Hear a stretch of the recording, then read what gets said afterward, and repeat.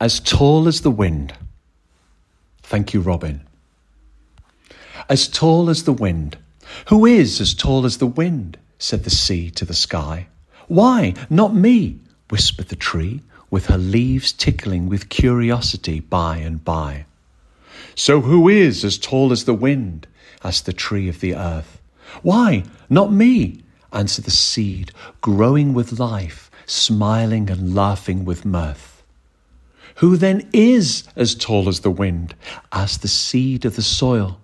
Why not me? Replied the worm, eating and breathing in consummate toil. Who then is as tall as the wind? You? Asked the worm to the bird, flying high overhead. Why, really, not me? Buzzed the bee, rather curiously, it must be said. It is I who is as tall as the wind, replied April, and stretched as tall as the sky, and chased any doubts from winter's goodbye.